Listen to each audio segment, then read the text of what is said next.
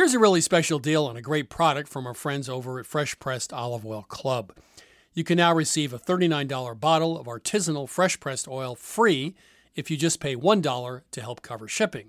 And there's nothing else you must buy now or ever. It's a wonderful opportunity because with olive oil, my number one rule is the fresher, the better. That's because the olive is a fruit, and olive oil is actually a fruit juice. Like any other fruit juice, extra virgin olive oil is at its glorious peak of freshness, flavor, and nutritional potency when fresh squeezed. And that's what's missing with so many supermarket olive oils. After sitting on the shelf for months or even years, they've lost their freshness and can't compare with just pressed EVOO shipped direct from the new harvest. Here at Milk Street, we really like these oils' vibrant, grassy flavors, as well as the intoxicating aroma, just like a garden in a bottle.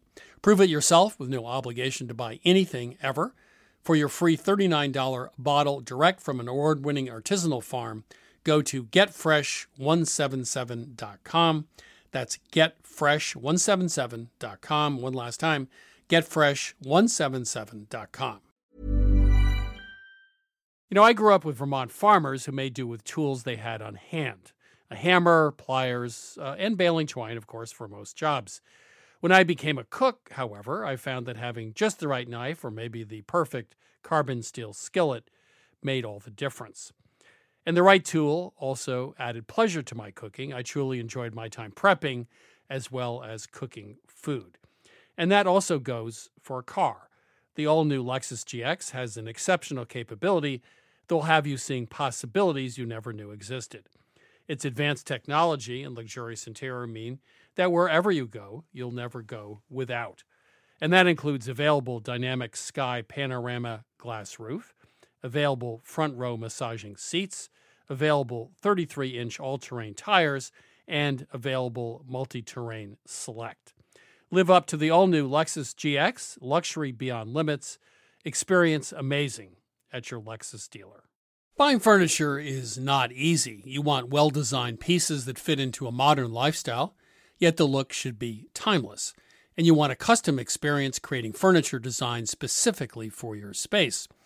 My suggestion is that you check out Cozy, a North American company that thoughtfully designs furniture for modern living. Their high-quality products are delivered quickly and are easy to assemble. Cozy also offers a great range of coffee tables, washable rugs, wall shelving, and credenzas. Their outdoor collection features high-quality modular sofas and sectionals made for outdoor living. You can visit their store in Toronto. Cozy now has expanded from an online market to their first in-person space, or go directly to their website at cozy.com. That's COZEY.com. Transform your living space today with Cozy. Visit cozy.com to start customizing your furniture today. I like classic clothing that never goes out of style, and that's why I suggest you check out Quince, an online clothing store that focuses on timeless essentials at great prices. I recently bought a Mongolian cashmere sweater for under $100. It's a great sweater and a great deal. Now that warm weather is upon us, Quince has all the seasonal must-haves, like 100% European linen shirts from $30, performance polos, and versatile flow-knit activewear. The best part, all Quince items are priced 50 to 80% less than similar brands by partnering directly with top factories. And Quince only works with factories that use safe, ethical, and responsible manufacturing practices, along with premium fabrics and finishes. Upgrade your wardrobe. Go to quince.com/milkstreet for free shipping on your order and 365-day returns. That's QUINCE.com/milkstreet to get free shipping and 365-day returns. Quince.com/milkstreet. Hi, this is Christopher Kimball. Thanks for downloading this week's podcast. You can go to our website, 177milkstreet.com, to stream our television show, get our recipes, or take our free online cooking classes. Enjoy the show.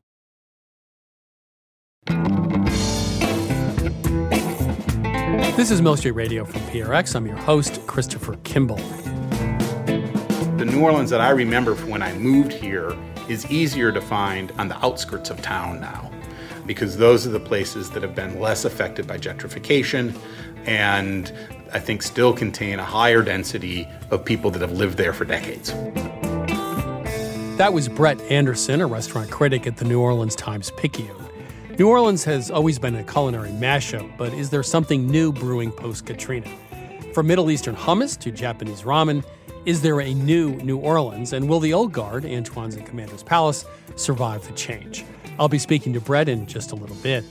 Before that, Zoe Ajunya, author of Zoe's Ghana Kitchen, is with us, and she thinks that it's time that Africa make its mark on the world of cuisine. Zoe, how are you? I'm great. I'm really, really well. How are you doing? Great. I've spent some time with Zoe's Ghana Kitchen cookbook. And one of the premises of the book, of course, is that it's time that people took a closer look at West Africa. Now, I was chatting with Pierre Chum, who's from Senegal, and he made the point that rice, jambalaya, gumbo, many of the things that we connect with the American South actually came from West Africa. So there are a lot of connections there already, right? Absolutely, yeah. I mean, gumbo is basically okra soup, or based on okra soup, and jambalaya and paella and things like that definitely have their roots in jollof.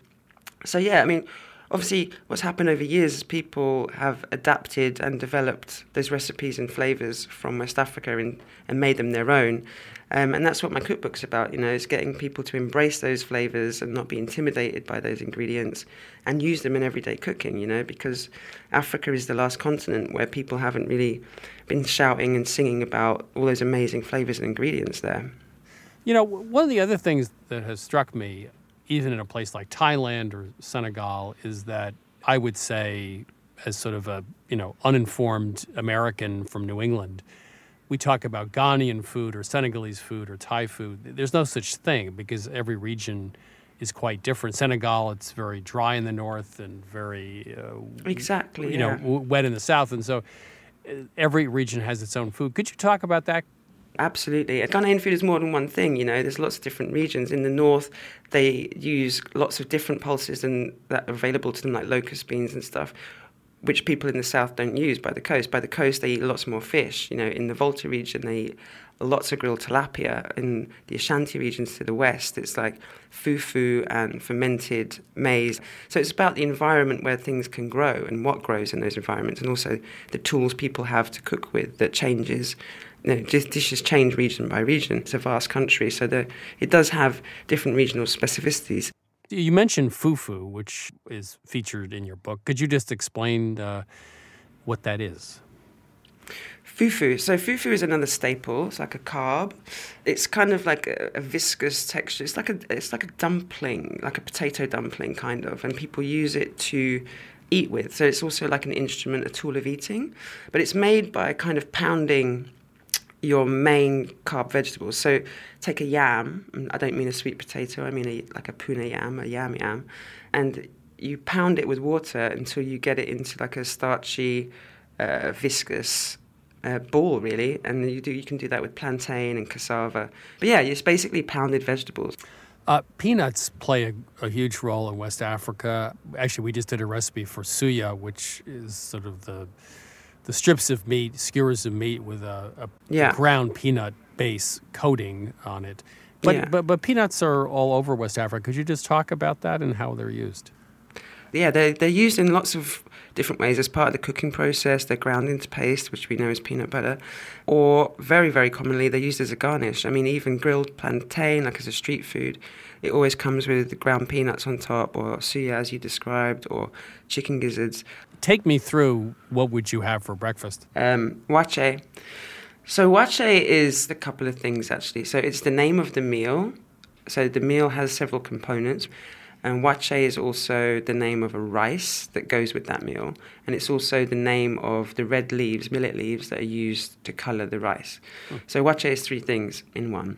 But so when people are going for wache for breakfast, like my uncle, for example, he's going down the street and there's a woman there and she's made basically a 7-course meal for people's breakfasts. And so the meal consists of wache rice, which is rice and beans, or rice and peas, if that makes it easier for people to translate. You'd have a boiled egg in there. You'd have some noodles in there. You'd have some shito hot pepper sauce in there. And you'd have some mixed meat stew. And all of those things together are wache. And it's literally like a dinner, but people eat it for breakfast. It's amazing. Like, if street food vendors here were cracking that out, they'd be making a killing. In fact, why aren't I doing that? I should be doing that. Yeah. Let's assume someday you come to Milk Street in Boston and give a cooking class. That was a hint, by the way. So is there one... Is that an invite? That's definitely an invite. We'd love to have you. Just pick a recipe that would, make sense for the American home kitchen and is pretty typical. Easy. It checks a lot of boxes off in terms of what Ghana cooking is. Yeah, it's going to be peanut butter stew for sure. I mean, it's like a comfort food. It's like being wrapped in a blanket when you eat that. It's a one-pot dish that's super easy to make. It can be a vegetarian version, it can be a vegan version, or it can be like a really meaty stock version. So peanut butter, I thought peanut butter was more of an American thing. So you actually have peanut butter and they use it for other things, or this is the primary use for it? Well, no, once again, babe, we invented peanut butter. Of course. It's just ground nuts. Another thing we stole from you. Okay, great. We invented that, babe, for sure. It's ground nuts. Yeah, you can see people making it in the market, like fresh peanut butter. It's amazing. Well, to be fair, I'd say, though, picking up your book, Zoe's Ghana Kitchen Cookbook, I mean, it is a different... It's quite different than picking up an Italian book or even picking up a book from the Far East or Europe. The ingredients, the way foods are put together, the taste profiles, for most people here are quite different. We've taken or stolen or had whatever a lot of those dishes came from West Africa, however you want to put it nicely. But the cooking is it's a different flavors and different way of thinking about food, which is what makes it so exciting, right? No, absolutely, that's true. Of course. I mean, these are new flavors and ingredients for many people, and I mean that's the point. It's to show people new ways. For me, I'm really proud of Ghanaian food and culture, and it's about sharing that with as many people as possible and being like, here is the entry point to finding out a little bit more about what Ghana's about. And people access culture most easily through food, right? Absolutely. Zoe, thank you so much. Real pleasure. No, absolute pleasure. Thanks for having me on. Yeah. Really appreciate it. That was Zoe Ajunya. She's author of the new cookbook, Zoe's Ghana Kitchen. Now it's time to take some of your culinary questions with my co-host, Sarah Moulton. She is, of course, the star of Sarah's Weeknight Meals on public television, also author of the book, Home Cooking 101. Sarah, are you ready? You bet. Welcome to Milk Street. Who's calling? This is Bruce in Charleston, South Carolina. Lovely town. I love Charleston. You lucky man. Do. Today I wanted to ask you all about cooking with MSG. And I had read the chapter on MSG in 8 Flavors, which Chris reviewed in the Wall Street Journal, debunking the junk science behind Chinese restaurant syndrome. So my question has 3 parts. What would you use MSG in? What does it do to flavors? And in what quantities would you use it? Well, first of all, it's used all over Asia. It's just an ingredient that they use. It provides tremendous umami. Accent, is here in this country is essentially MSG. Bouillon cubes, for example. West Africa, they grind them up with peanuts and use them as a coating for barbecue all the time, like chicken skewers. So use it in very small amounts, maybe 1/8 of the amount of salt called for in a recipe you use for MSG. It's an enhancement of a meaty umami flavor. I could see you adding it to, say, sautéed mushrooms, but would you add it to cucumber? I'd add it to vegetable broth in a second, because vegetable broth is so awful. Yeah. I mean, all vegetable broth's inedible, right? Pretty much. Homemade isn't so bad. You roast the vegetables first, it's better. Put 1/8 teaspoon MSG, you'll love it. Okay, so you'd use it for vegetables, too. Well, yeah, it's not just for dishes that have meat in it, or mushrooms or Parmesan cheese. It just enhances its umami. It's a pointer-upper. It's a spice, essentially. So use it in moderation. Give it a shot. But there's nothing inherently wrong with it. It's got a bad name. There's the anti-MSG contingent. Yeah, which is huge. But there's nothing wrong with it. It's just another ingredient. So Accent, that Yeah. thing you buy at the supermarket, That's is what it is. actually, I didn't know that. Yeah. Wow. I mean, See? you could decide you don't want to cook with chemicals, but salt is sodium chloride. So Yeah, there you no, go. this is true. How about our caller? Bruce, are you still there? Let Bruce say something. I know. No, I bought a package of it at the Asian market. They sell it in very large quantities. Yeah, they're using Yeah, it. I've got it in a shaker, and I'm just not sure what I should shake it on. Well, put it in a stew, in a soup, in a broth, just a little bit. And, if you like it, you like it. There's Yeah. nothing wrong with it. It's just got a bad name for no particular Play around reason. with it. So nothing wrong with it. Try it. If you like it, just use it in very small quantities. Okay, do you use it instead of salt or No. in addition to salt? No, I would still use salt, but just use about an eighth as much MSG, as salt. Just add a little bit, a tiny pinch. And see, maybe everyone's going to go, hey, Wow. Bruce is a great cook. Genius. You genius, you. Isn't it funny that what's old is new? I mean, nobody's saying that. Like us. Yes. Well, that's true. Here you are with a whole new company, Right. Milk What old Street. is new? Yeah, what old is new? But I'm just saying that, not that anybody's saying that MSG is good for you. They're just saying it's not bad for you. But all those other things they used to say were bad for us, like coffee and alcohol and chocolate and eggs are now good for us. It's sort of fun. The secret to long life and happiness is a pinch of MSG every morning. All Every right. hour. There we go. In your coffee. I'll do the MSG, promotion board, Yes. 60-second spot. Bruce, there you go. Give it a shot. There's nothing wrong with it. See if you like it. If you do, use it. Thanks a lot. I appreciate right. your help with Thanks it. for calling. Bye-bye. Yes. Hello. Welcome to Milk Street. Who's calling? This is Janet from Maryland. Hi, Janet. How are you? I'm well. How are you? I'm good. I'm sure you have a good question. Well, I have a conundrum. And you want to know how to bake it? Sorry. Couldn't help myself. Sorry. Okay. Oh, terrible. Rim shot, Terrible. I like to cook, and I like cuisines from all over the world. So but do we. I cannot abide cilantro. You got What do tons I of do? you got tons of company. You were born with the anti-cilantro gene. It's not your fault. Tastes like soap, right? It tastes disgusting.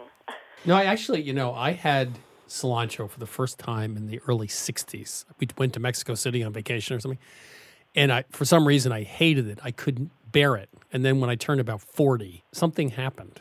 Anyway, the answer is you can use almost anything. Parsley, people say, but I don't think parsley and cilantro are all the same. I would mix parsley with a stronger herb. I think dill, a little bit of dill with parsley gets you in the ballpark of that sort of gaminess to the cilantro. You could use a little bit of mint. You could use a little bit of tarragon. So I'd use a base of parsley with a little bit of something stronger with it. You know what I always think is not that I would try to replace the actual taste of the cilantro, which is pretty unique. I mean, what you just suggested, I agree with. But I think about the Asian countries where they use mint and basil and cilantro interchangeably and sometimes in combination. And so my feeling is that usually mint or basil will work in place or together Good point. of the cilantro. Why try to replicate something you can't replicate? Use something else, which is how people really cook around the world. What's fun with herbs is just experimenting anyway. But I know that you're pretty safe because somebody's already tested it out for us, all the Southeast Asians, using those three herbs together or interchangeably. So that's what I would recommend. Well, that's good. The parsley and dill sounds good. I think so, I'm not a fan too. of mint, and I'm not a fan of basil either. Oh, okay. Well, then I think, Chris, you were right. Parsley and dill is the way to go. I have a pad of paper. I'm keeping Yeah, track. you're keeping score. Okay. One for me. Ding. A ding. One Back for at you. Okay. Okay. All right, Janet. Give that a That's shot. great. Thanks. Okay. I'm going to try that then. Thanks for calling. Good talking to you. Thanks Yeah, so much. pleasure. Thanks for calling. Bye-bye. This is Milk Street Radio. I'm Christopher Kimball. If you have a pressing culinary question in search of an answer, give us a ring, 855-426-9843. One more time, 855-426-9843. You can also send us an email at questions@milkstreetradio.com. Hi, this is Kathy Burns, Hi, Kathy Burns. Where are you calling from? Bella Cynwyd, Pennsylvania, right outside Philly. Oh, I love Philly. How can we help you? I'm calling because I have a problem with loaf pans. For years, I just, baked stuff, I guess it was moist enough that when the outsides were dry, they weren't too bad. But recently, I did a coconut pound cake, and the outside was like cement. I never can get the centers to get a clean stick out without drying out the outside. I've even gone to the point where, they have rings for pies to put on the crust. Yep. Well, I've made something out of Foil. aluminum foil Yeah. over the edge of the pan, trying to keep the edges from drying out. I don't know whether I'm doing something wrong. I have a suspicion. Tell me about your oven. It's not a great oven. How long have you had it? Not that long. This is like the third oven I've had recently. It's a convection, but I don't use convection. Well, my strong suggestion is get someone in from the appliance company locally and have them come in and test it and adjust it to make sure it's on. It sounds like your oven's too hot because what's happening is the top of the pound cake or whatever it is, loaf cake, is drying out before the center is cooked. And so you need a lower oven temperature. So for starters, I would reduce the oven by 50 degrees. Oh, okay. And try baking, and then that might help. Or go buy a really good oven thermometer. But I did that too. Yeah? The problem with all ovens are that they go up and They down. cycle. Yeah. Sometimes ovens cycle not just 10 or 15 degrees. They cycle 30 or 40. I would reduce temperature by 50 and give it more that's a time. lot. Well, okay, do it 25. No, I'll do 50. I just Risk it. Go for it. Walk on the wild side.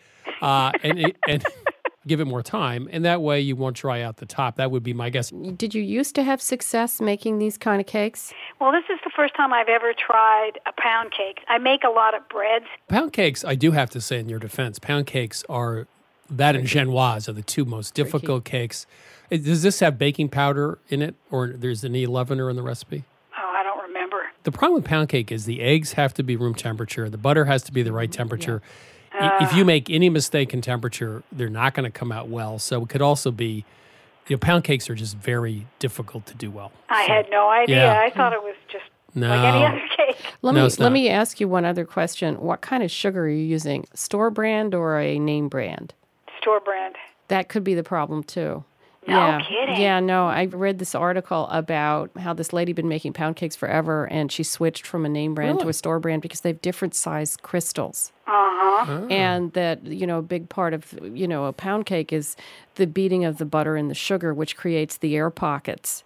And the store brand, I think they were smaller crystals, so they weren't creating enough pocket to get the cake to rise properly.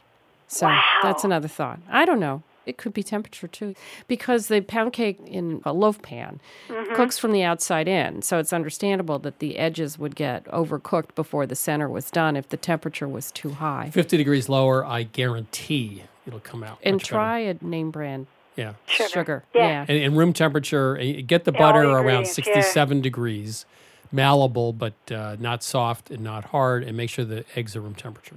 Right. Okay, Yeah. I'll try it and let you know how I do. Oh, please All do. That's we always want to know the follow-up. Okay, great. Thanks, Thank Kathy. you. You're listening to Milk Street Radio. I'm Christopher Kimball. In just a bit, I chat with Brett Anderson. He's restaurant critic at the New Orleans Times-Picayune. He's also a two-time James Beard Award winner.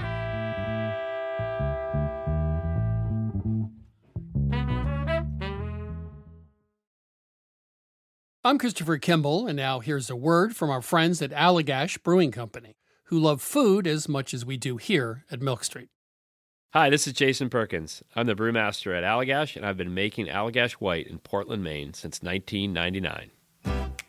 So a white beer is a very old style of beer. Traditionally, it was brewed with spices of some type, typically coriander and orange peel. And I think one of the things that makes Allagash White distinctive and different is the rare combination of complexity and drinkability. And it's sometimes remarkable to stop and realize that I never get tired of it. I'll open a can or I'll pour a glass, and the first sip, and I'm like, man, this beer is good. There are a lot of different ways that folks can enjoy an Allagash White, and here are some of the examples of what folks here at the brewery like to do. My favorite thing to pair with an Allagash White is simple, beautiful seared scallops over a bed of fresh greens with blood orange and shaved fennel. My favorite would probably have to be like an Italian or a hoagie, capicola, pickled vegetables, crusty bread. It's got that nice lemony, zesty character that just gets you ready for the next bite. The ultimate pairing for me is this dish called bossam, which is this big pork shoulder with salt and brown sugar. We also call it candy pork in my house, and a little scallion ginger sauce. It's like lettuce, rice, pork, sip of white, lettuce, rice, pork, sip of white, and it's just perfection. My other top choice was like a hot dog. Like, just have a hot dog and have an Allagash White. You don't need to dress it up. There's something about mussels with beer, especially the white, that is just so good. I feel like it goes really well with different soft cheeses that aren't too dominant, but then also with like spicy Indian food. So I think it's just really versatile. I could imagine like something like lemon meringue pie. That would be really nice. Pairing Allagash White with carrot cake is a thing of beauty. This maybe it sounds really boring, but pepperoni pizza. I feel like after a long week, having like a nice warm pepperoni pizza and a cold Allagash White is just like you made it. Like you did your week. You deserve this pizza. You deserve this beer. It's perfect in summer. It's perfect in winter. I haven't really found a flavor that I don't think works really well with Allagash White. Yeah, so not only do I drink it while I cook, I often cook with it. So if I'm creating some kind of stew, I'll add a little bit of Allagash White to it. A lot of people use Allagash White in like a fried fish batter. Anywhere where you can add like a spritz of lemon or a spritz of lime, that could be the beer. We are very food-minded here at Allagash, obviously.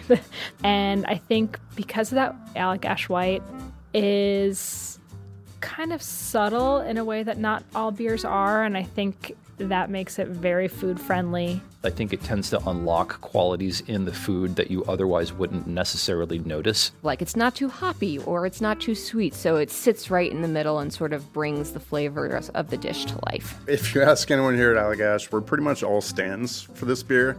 We love it so much because every time you have it, you pick up something new. Every time you come back to it, you're reminded like, oh wow, yeah, that's really good. This is Jason Perkins again. Just want to say thanks to everyone at Allagash for sharing. You can try Allagash White at home, too. Head to allagash.com/locator to find Allagash White near you. For 21 plus only, please drink responsibly. Allagash Brewing Company, Portland, Maine. This is Milk Street Radio. I'm Christopher Kimball. You know, I first met Brett Anderson, the restaurant critic at the New Orleans Times-Picayune, when I interviewed him about the food scene in New Orleans post-Katrina. Out of disaster came a much more united city. And today I speak with Brett again, but this time about the future of New Orleans and not the past. Brett City has always been a culinary diaspora, Cajun, Creole, Southern, and West African. Today, however, it's also Middle Eastern, Asian, and 100 other cultures.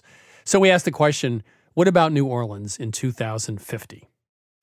Hey, Brett, how are you? I'm doing great. How are you, Chris? So I actually did some research for this interview. I went back and looked at your, well, you know, somebody's got to do it once in a while. Your top 10 dishes of 2017 and 16, which has become something that everyone reads down in New Orleans. Mm-hmm. And it was really interesting. Some expected things, trout meuniere at Galatoire's, gumbo from Upper Line, king cake.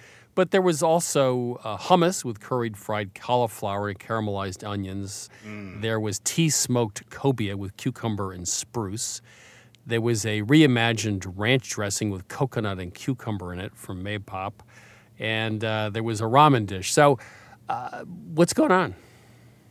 What is going on? First of all, I would say that this reputation that New Orleans has had, for several generations now, that it is a city where 1,000 chefs cook the same 10 recipes.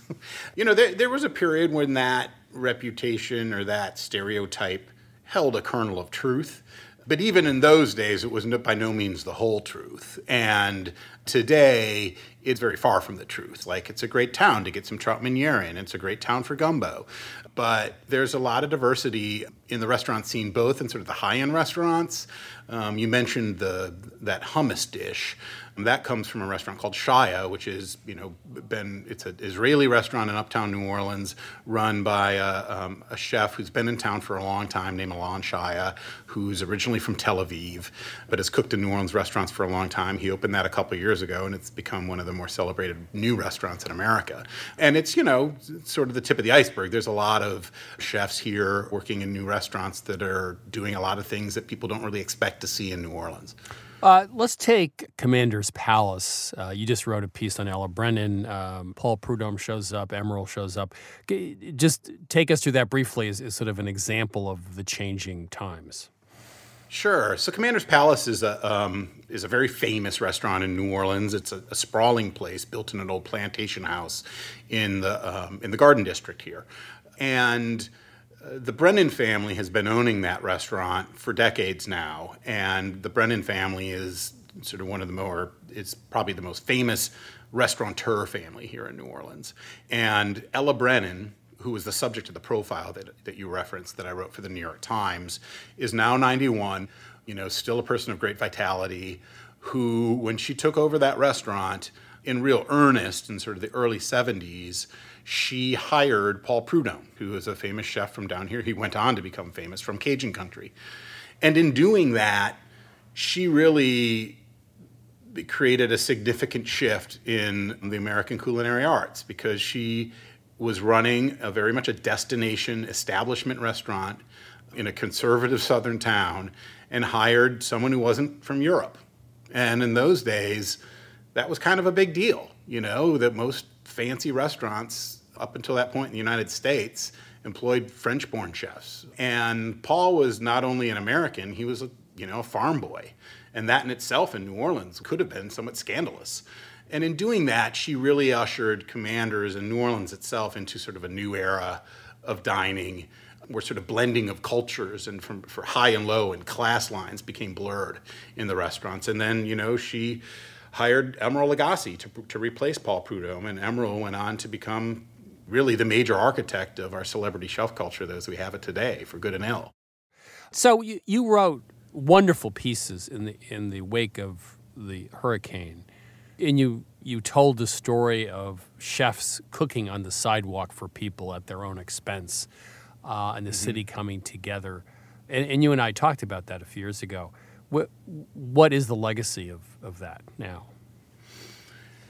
This August will be the 12th anniversary of Hurricane Katrina. 2 years ago was the 10th anniversary, obviously, and that occasioned a lot of journalism about the legacy of Katrina. In some of the pieces that I did at that time, one thing that was incredibly striking to me is that a quarter of the people that live in New Orleans today did not live here when Hurricane Katrina hit.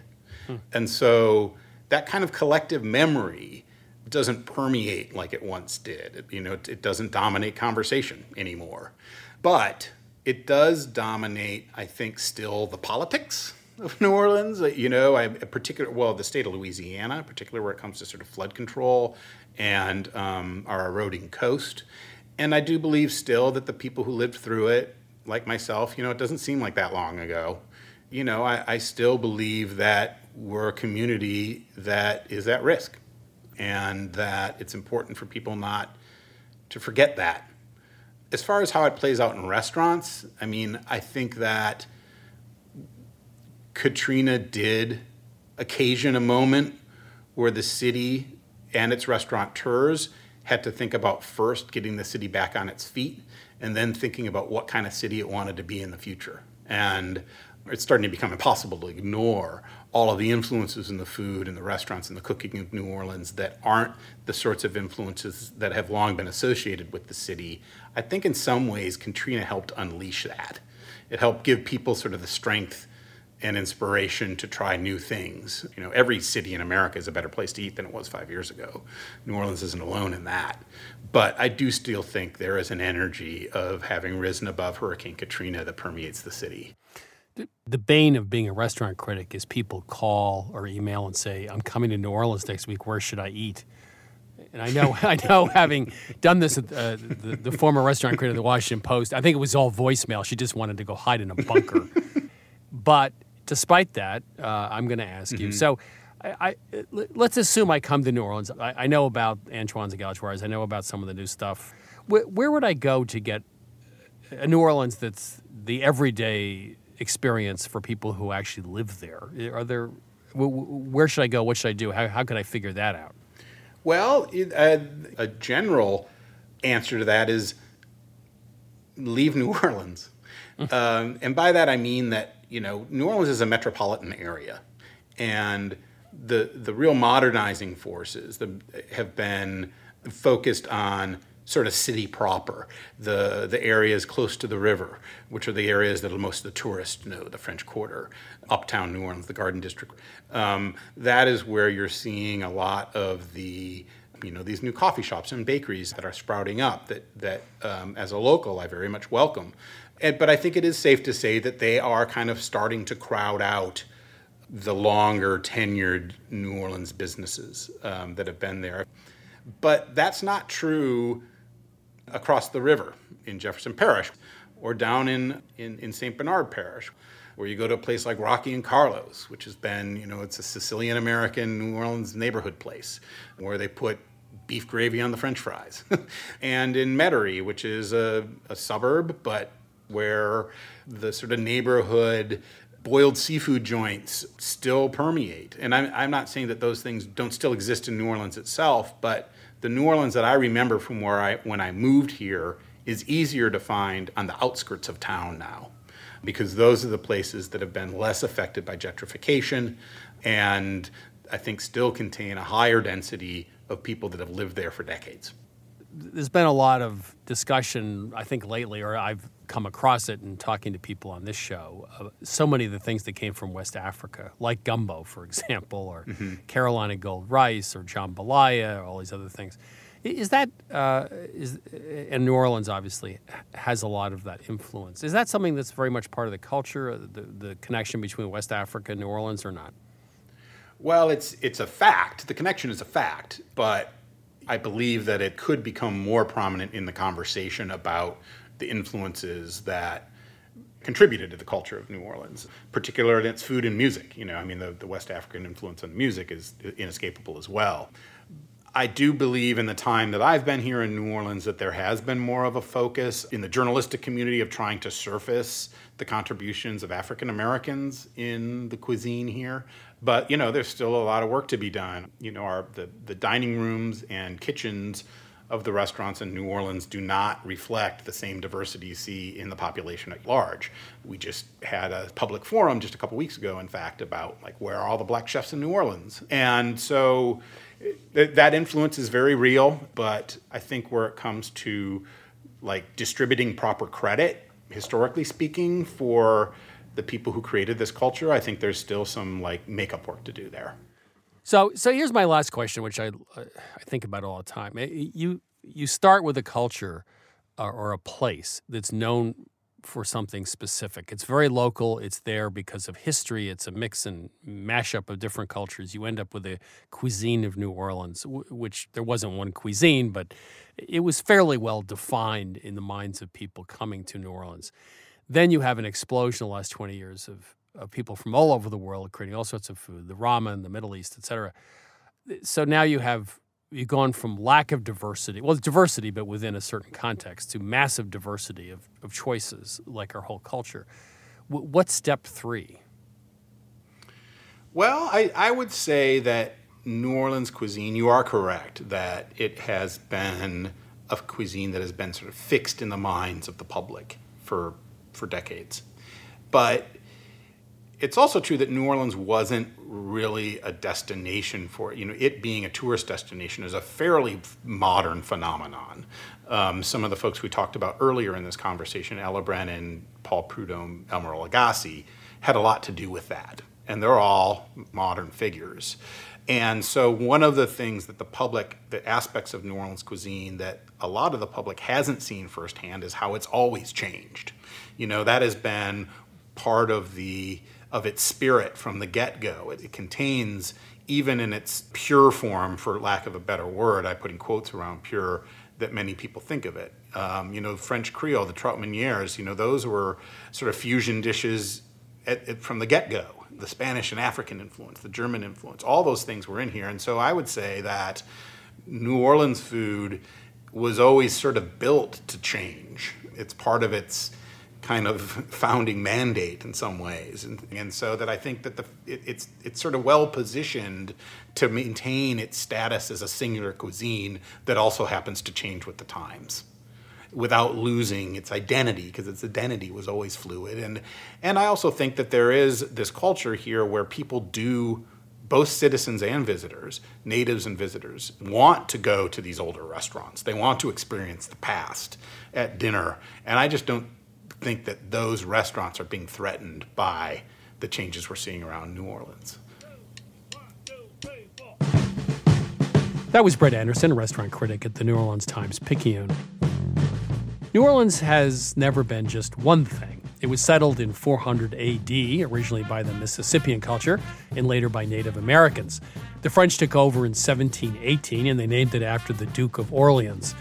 In 1763, it was ceded to the Spanish, and then in 1803, it was sold by Napoleon as part of the Louisiana Purchase.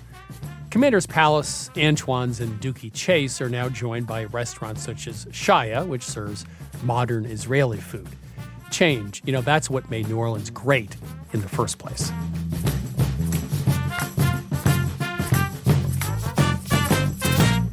This is Milk Street Radio. I'm Christopher Kimball. Right now, we're heading into the kitchen to chat with Milk Street's Catherine Smart about this week's recipe.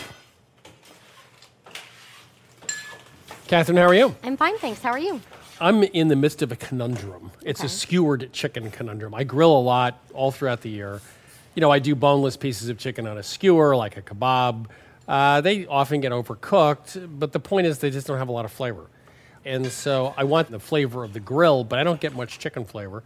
So you're going to solve the problem. I am, and you're not alone with that problem. Chicken skewers are very popular, and they are also often overcooked. So to start, we use a boneless, skinless chicken thigh.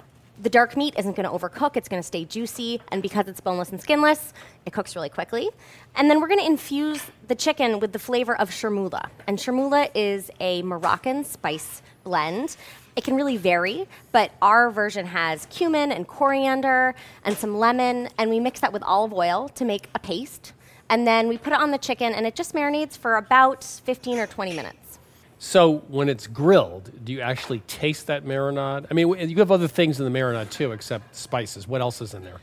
Right, Chris. There's some ginger, there's olive oil, and that paste is really what brings the marinade together. And you are going to taste the flavors from the cumin and the coriander. Now, you don't want to leave the marinade on for any longer than 30 minutes because the enzymes from the ginger and also the lemon juice will start to break down the meat and it can get mushy. But it doesn't need to penetrate all the way through. It's just infusing that flavor into the top layers of the meat. And there's a little honey in that too. And there's some honey for sweetness, that's right. And that's also going to help caramelize. So the lemons, you don't just squeeze them in the marinade. You actually cook them, right? That's right, Chris. So we actually grill the lemons, and that helps get rid of some of the brassy flavor of the citrus, and it also caramelizes the sugars. So we grill the lemons. We put a little more honey. Remember, there was some honey in the marinade. We put a little more honey on the lemons, and we squeeze that over the chicken. So that's the answer to getting flavor into skewered chicken pieces. A great marinade, grill the lemon, add the lemon juice at the end, lots of bold spices. And it's like Tuesday night dinner, right? It's easy. Exactly. It takes only 10 to 12 minutes for the actual grilling. And then to add even more flavor, we like to sprinkle some fresh herbs on the grilled chicken. Mint, parsley, any combination. It's quick and it's really delicious. Catherine, thank you very much. Tuesday night chicken. You're welcome, Chris. This is Milk Street Radio. I'm Christopher Kimball. You can find this week's recipe on our website. That's 177milkstreet.com. As always, you can subscribe and listen to our podcast. It's available on iTunes, Stitcher, TuneIn, and Spotify. Coming up, more of your culinary questions and dilemmas with my co-host, Sarah Moulton, after the break.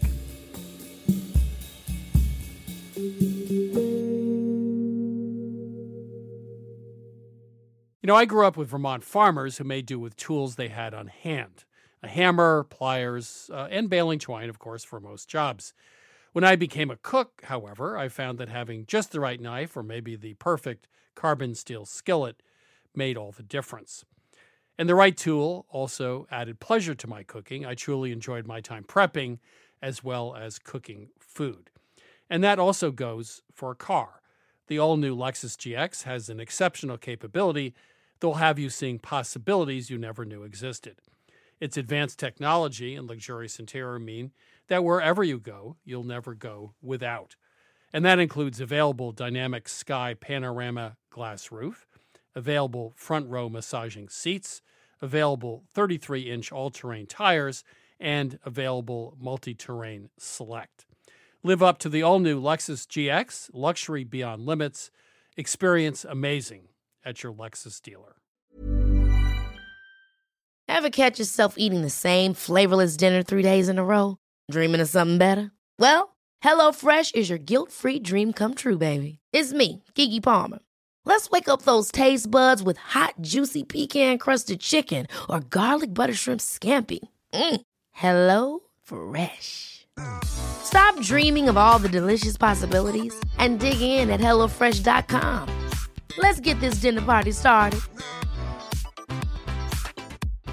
Hi, I'm Daniel, founder of Pretty Litter. Cats and cat owners deserve better than any old-fashioned litter. That's why I teamed up with scientists and veterinarians to create Pretty Litter. Its innovative crystal formula has superior odor control and weighs up to 80% less than clay litter. Pretty Litter even monitors health by changing colors to help detect early signs of potential illness. It's the world's smartest kitty litter. Go to prettylitter.com and use code ACAST for 20% off your first order and a free cat toy. Terms and conditions apply. See site for details.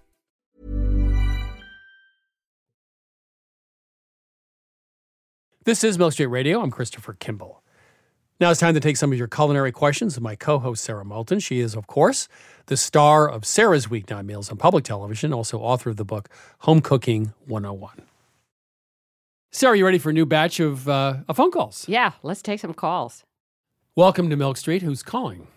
Hi, I'm Bob Caldwell from Twinsburg, Ohio. How can we help you? Well, I've enjoyed both of you on television over the years.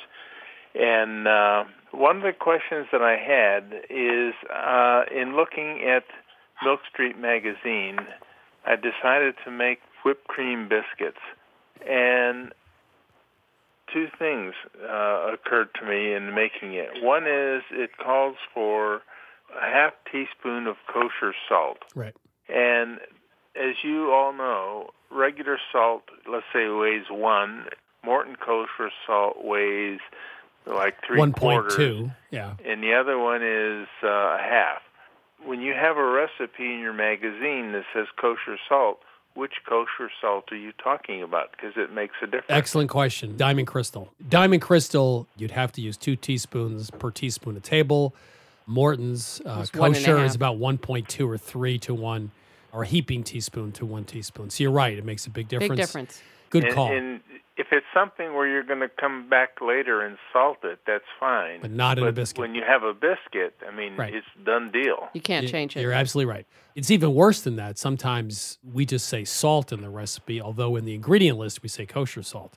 So I think we need to remind people it's kosher and remind people which brand, because it does make a huge difference. You're right. You're going to say Diamond Crystal every single time. Yeah. Yeah, and I'll get $1 every time Yeah, I know about you. You're always looking now. No. You don't take ads. So. I don't take ads, but I think you're right. We have to specify. Yeah, okay. I have another question. Sure. If you do the weights in grams, why grams as opposed to regular ounces?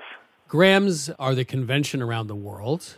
They're much more Okay. precise. Ounces are not, as you can imagine, Right. are very precise. So you have 465 grams per pound. Is that right? Something like that.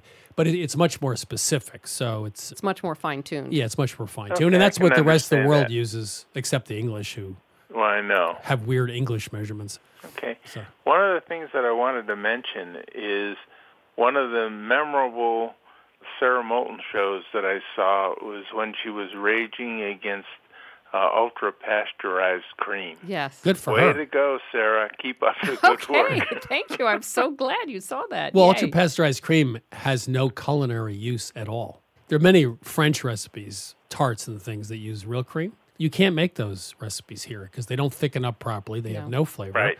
You know what ultra-pasteurized cream is? It's a white liquid, but it has absolutely no flavor. So Yeah. we're with you. Okay. I'm on your team, Bob. Yes. Thanks. Yes, thank you. Thanks for calling. Okay, keep up the good work. We will. Thank Appreciate you. both of you. Thank you. Thank you. Welcome to Milk Street. Who's calling?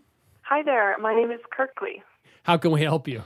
So I had a question about chicken and turkey burgers. I really love to grill, but I seem to be having a couple problems with them. I've tried different recipes, but what seems to happen is it's like they cook too quickly and they get kind of dark on the outside, and then by the time they're cooked through, they're pretty dry.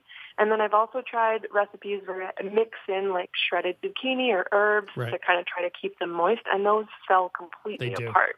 So I'm a little stumped. Two things. You can use a panade, which is a couple slices of bread mashed with some milk. Oh. That's an old Italian method, which will help hold them together and also keep them moist. I find now I don't use really high heat on a grill anymore. In fact, if I cook a chicken, I'll heat one side and the other and put the chicken in the middle on a gas grill where there's no heat, or on a charcoal grill on the side that has no charcoal. And I find that you get a very good crisp on the skin, but you don't overcook it. So with a burger, I would also suggest you might cook it on the side without heat and then finish it off on the hot side. But that way it's less likely to fall apart. It's less likely to be overcooked on the outside. I mean, Sarah, what do you think? No, I mean, I think that's a great idea, except that I do think there's some issues with chicken and turkey, well, both in terms of dryness, which is why the panade's a good idea. I think also adding vegetables like sautéed onions, that's tough. Also, or shredded Napa cabbage I've added, which adds a lot of moisture. Odo Linghi had a recipe for turkey meatballs with shredded zucchini. Yes, that's what Kirkley mentioned. That's the recipe I tried. That's well, the very same you know what you got to do? I've made that recipe half a dozen times. Take the shredded zucchini, put it in a kitchen towel, and squeeze it to death, and really twist it. And if you get all that liquid out, it'll be okay. But it's still delicate, and I do it in a skillet. Well, I don't do it on a grill. Yeah. You could also add an egg. An egg is a binder. Good point. I've thought about that. I just haven't gotten around to trying a recipe with an egg. But the milk and the Panade. bread, that would be good. Yeah. It would keep it moist. Well, also, beef, when you grind it and start molding it into a patty, it gets gluey and sticky. And that's not true of turkey and chicken as much. So it doesn't hold together the same way. They're kind of all around, which is what I've noticed. I would do this in a skillet because a grill is just hard to manage with something that falls apart, or use offset cooking. Yeah.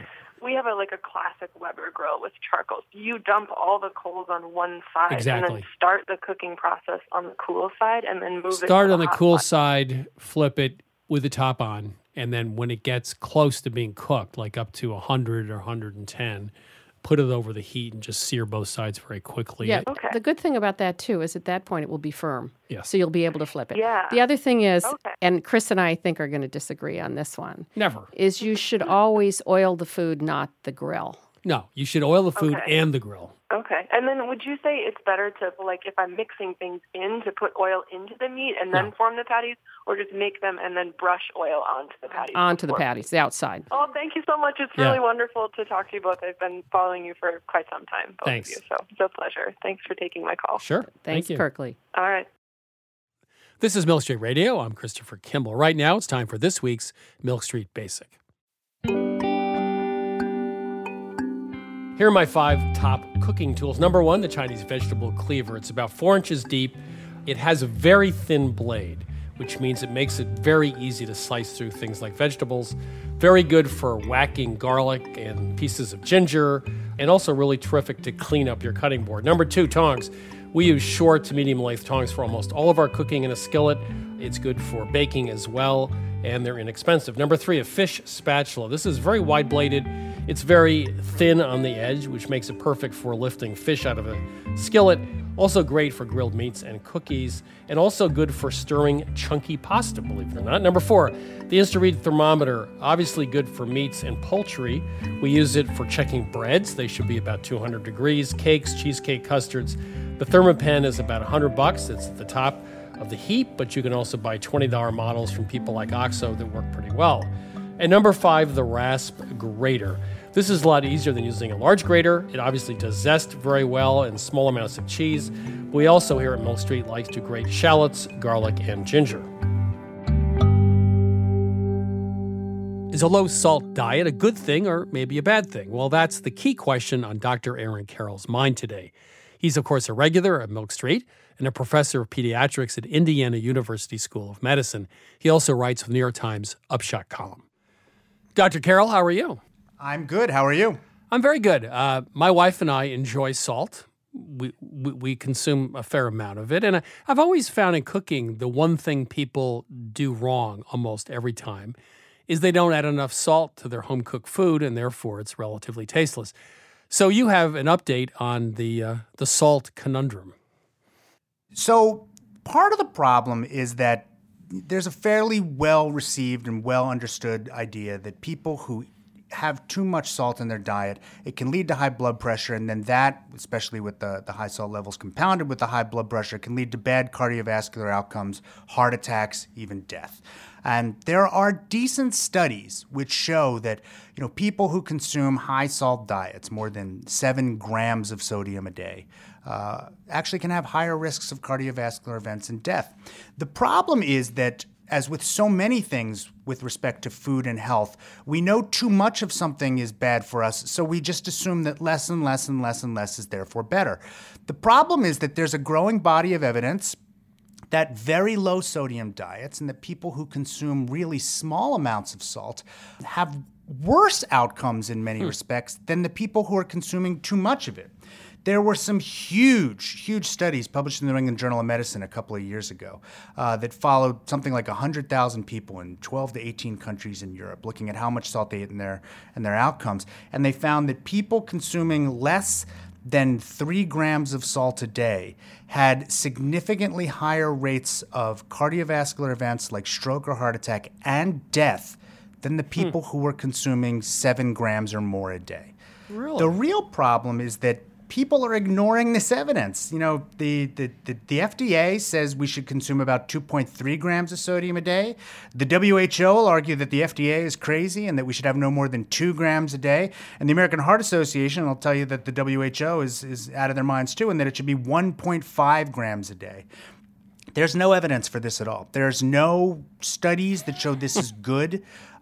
Certainly no randomized controlled trials. And there's a fairly large amount of evidence that it's bad. And lots of groups like the Institute of Medicine, now the National Academy of Sciences, have said straight out there's no evidence for these very low salt diets, and yet big organizations continue to push for them again and again. You and I have talked about this a lot, but one more time. How is it when you, I'm sure you have other things to do, but you look into these conventional wisdom things and you decide or you find that there's a huge body of evidence, overwhelming evidence, to support one side of the story or the other, and yet it becomes completely ignored, like your studies of low sodium diets. How is it possible that we have the facts, but we don't use the facts? The problem is that I think partially it takes so many years for these things to trickle down from individual studies into clinical practice, let alone into sort of the general mindset of the American people or the people of the world. But we don't even notice. I saw this study in the New England Journal of Medicine and it blew my mind. I mean, it absolutely drove me crazy. And I said, I have to write about this. And then I just started to look into the data. And I was shocked because this was not the first study to tell this story, and yet I didn't even know about it. There had been previous studies in the Journal of the American Medical Association and other journals that found similar findings, that when they looked at health professionals, because there are a bunch of long-term cohort studies that follow nurses and doctors, people who were consuming very low-salt diets had higher risks of problems. There were even a couple randomized controlled trials, mostly in older people, who found that if they reduced the sodium diet of elderly people, it actually, again, led to worse outcomes if they went very low. And the kicker is they followed this up a year later with even further data. What it showed was that people who have high blood pressure, if they're consuming more than 7 grams of salt a day, that's a real problem, and that can lead to increased issues such as heart attack, stroke, or death.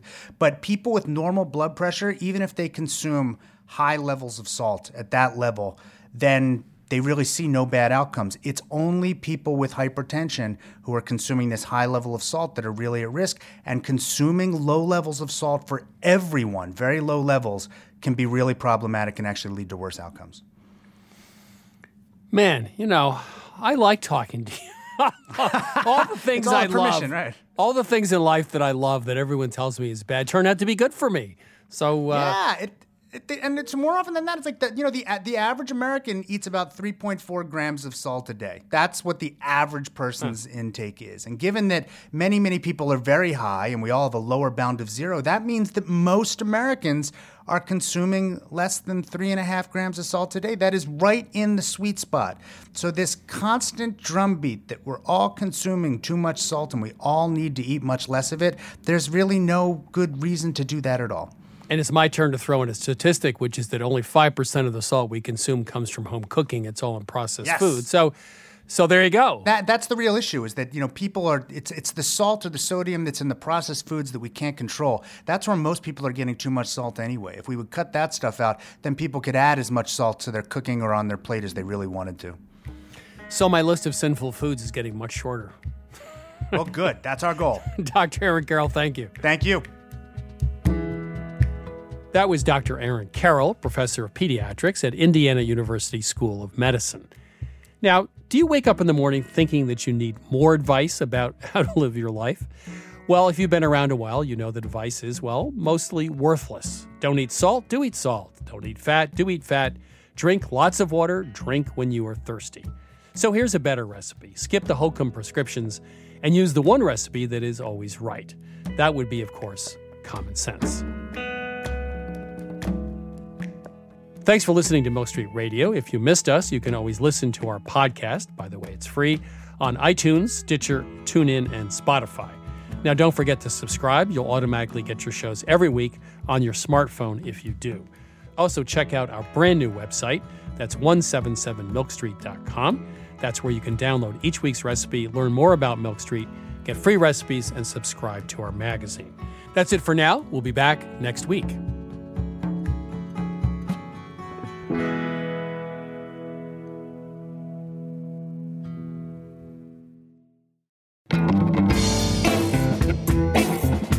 Christopher Kimball's Milk Street Radio is produced by Milk Street in association with WGBH. Executive producers Melissa Baldino and Stephanie Stender.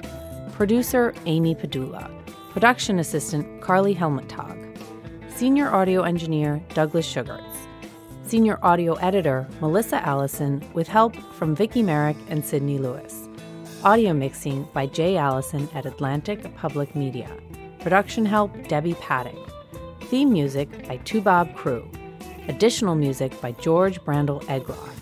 Christopher Kimball's Milk Street Radio is distributed by PRX.